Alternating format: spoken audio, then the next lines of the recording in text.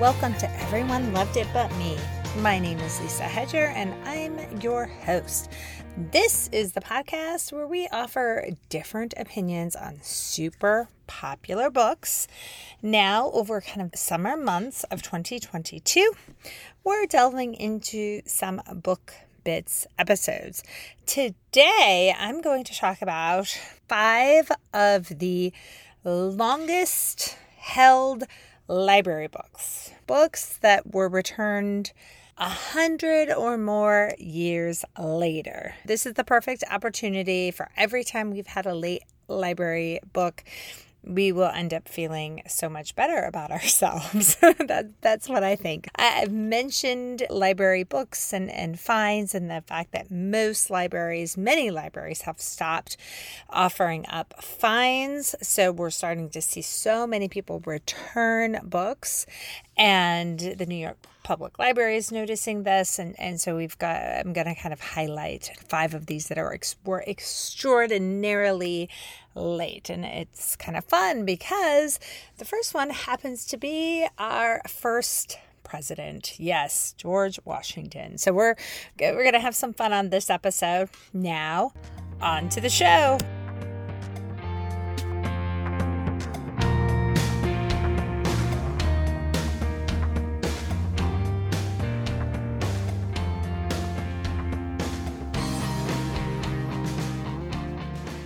All right, guys, now we're going to jump in and have a little bit of fun with these overdue library books. So I have brought up this topic before and talked just briefly about the Guinness World Record for the most overdue library book. That one was one that was returned to the Sydney Sussex College, and it was borrowed in 1668 and returned 288 years later. That's our Guinness record. The first one I'm delving into does not have that record, but it's not bad. This is George Washington's 221-year overdue library book. That's pretty respectable, right? The headlines, I'm going to include links, of course, in the show notes. There was one headline that said, "The first president never lied, but he also didn't return his library books." I guess he and I have something in common. And I've even found a timeline about his library book. This is brilliant. Here's what he borrowed. He borrowed The Law of Nations by Emmerich de Vattel. It was loaned from the New York Society Library in New York City. So the story goes that 5 months into his first presidential term, George Washington borrowed this legal manifesto from the historic, as I said, New York Society Library. And for the next 221 years, it was stowed away at his Virginia home. And apparently officials wondered if they'd ever see it again. So I have the timeline. October 5th, 1789, 5 months after George Washington takes the oath of office at Federal Hall on Wall Street, our new president checks out 2 books from the New York Society Library. The library was located at this time at the same building as the president's office in what was then the nation's capital. In a ledger next to the names of the books, The Law of Nations by Emmerich de Vattel, in Volume 12 of the Commons Debates containing transcripts from Britain's House of Commons, the librarian writes, "President." So that was how it was denoted that the president had checked those out. Then November 2nd, 1789. Okay, I said he took it out October 5th. Just less than 1 month later, the books are due. No sign of Washington. Fines begin accruing. Now we have a little more of a time jump. April 1792, librarians retire the leather-bound ledger where Washington's loan was recorded, and they start a new one. They used to keep track, right, of these things in little ledgers, and they retire that when they start a new one. At some point, the 18-pound record book covering 1789 to 1792 goes missing. Now we jump our timeline to December 14, 1799. George Washington dies at his estate, Mount Vernon. Now we're jumping way ahead to 1934. The missing ledger is found in a pile of trash in the basement of the library's fourth home. This is at 109 University Place in Manhattan. The library can find no evidence that Washington's books were returned. We're jumping to April 16th, 2010. Archivist Matthew Haugen stumbles upon the New York Society Library's long-lost 14-volume collection of the Commons Debates, Volume 12. The one checked out by Washington is missing, confirming the staff secretly held suspicion that Washington never returned the books. The fine, at this time, you guys, adjusted for inflation, is $300,000. The head librarian at this time was quoted saying, "We're not actively pursuing the overdue fines, but we would be very happy if we were able to get the books back." 1 month later, that was August 16th, 2010, May 20th, 2010, Mount Vernon staff returns a copy of The Law of Nations to the New York Society Library. After hearing of the missing books, employees at Washington's estate were unable to locate either of them, but they found an identical Law of Nations online for about $12,000, quite a bit cheaper than what the fines would have been. And they wrote, "We express our gratitude for your patience and for your generosity in erasing the considerable funds that were probably owed by George Washington." This was written by James Reese, Executive Director of Washington's Mount Vernon estate. Then he added he did not do his public duty. Nevertheless, the library has absolved Washington and his representatives of all fines. It took 221 years, and it was not the exact same copy.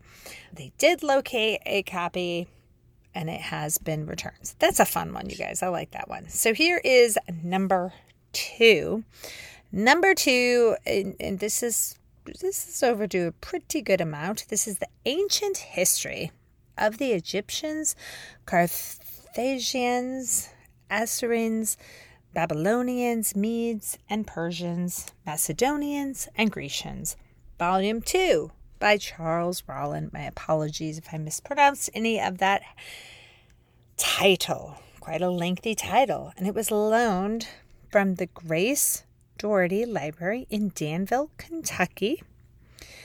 It was 150 years approximately overdue. So in 2013, it's described as a tome, and I bet it's a very thick book, you guys. It just sounds like it.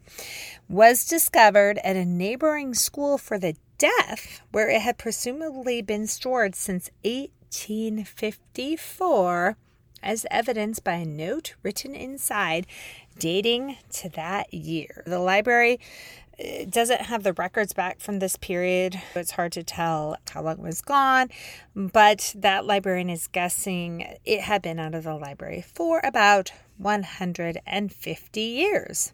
That's a good amount of time, right? And our third overdue book is a pretty respectable 110 years late from the Boise Public Library in Boise, Idaho.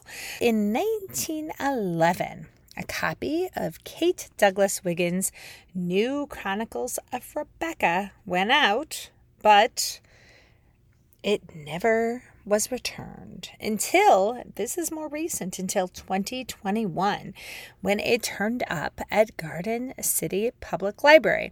The book's inserts showed it belonged to a branch of the Boise Public Library that is no longer open. That branch has closed. Garden City returned it to Boise Central Branch.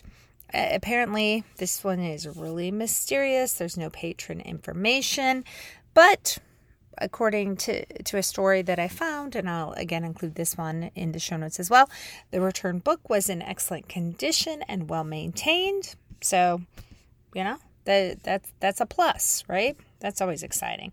Our fourth one is 122 years overdue.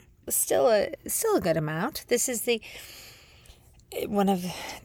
Insectivorous Plants by Charles Darwin, loaned from the Camden School of Arts Lending Library in Sydney, Australia.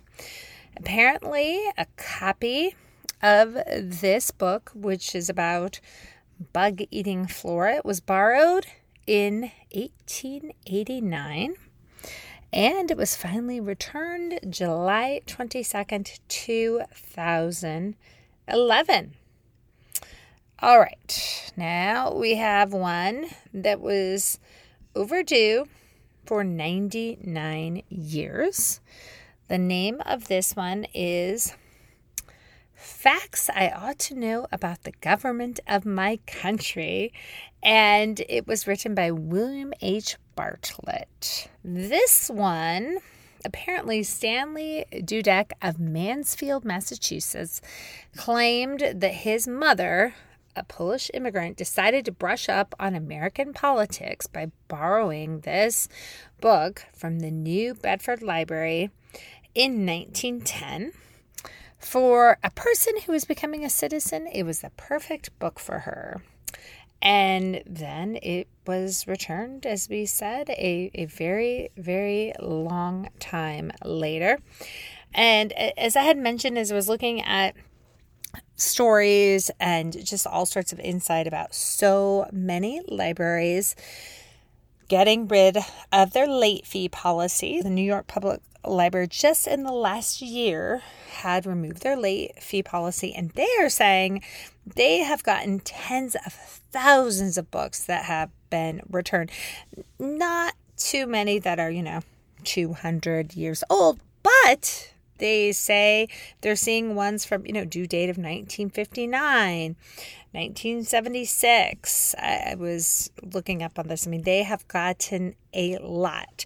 This story I'll include in the show notes said since the policy launched, more than 21,000 overdue or lost items have been returned in Manhattan, Staten Island, and the Bronx. And more than 51,000 have been returned to branches in Brooklyn. So there we go. Most importantly, people are coming back to the library, and so are the books. For those of us, when we have our late library books, we should not hesitate to return them because they will be welcomed with open arms, right? And we don't have to feel so guilty about returning our late library books. This has been a lot of fun. I love kind of looking up some of these numbers and things like this.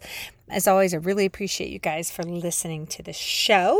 We're going to be kind of finishing up some book bits here in the next week or so, and then I'll go on a summer break and come back in the fall with more Everyone Loved It But Me books. And we've got some really, really popular ones coming up. So if you ever have that super popular Everyone Loved It But Me book you'd like to see me discuss on the show, please reach out to me on my website, www.everyoneloveditbutme.com. And I always appreciate it when you follow me on, Twitter, Instagram. All that information is available on my website. And certainly tell your friends and relatives and neighbors about my show. Again, thank you so much for your time. I hope you have a lovely day. And most importantly, I hope you get time to read today.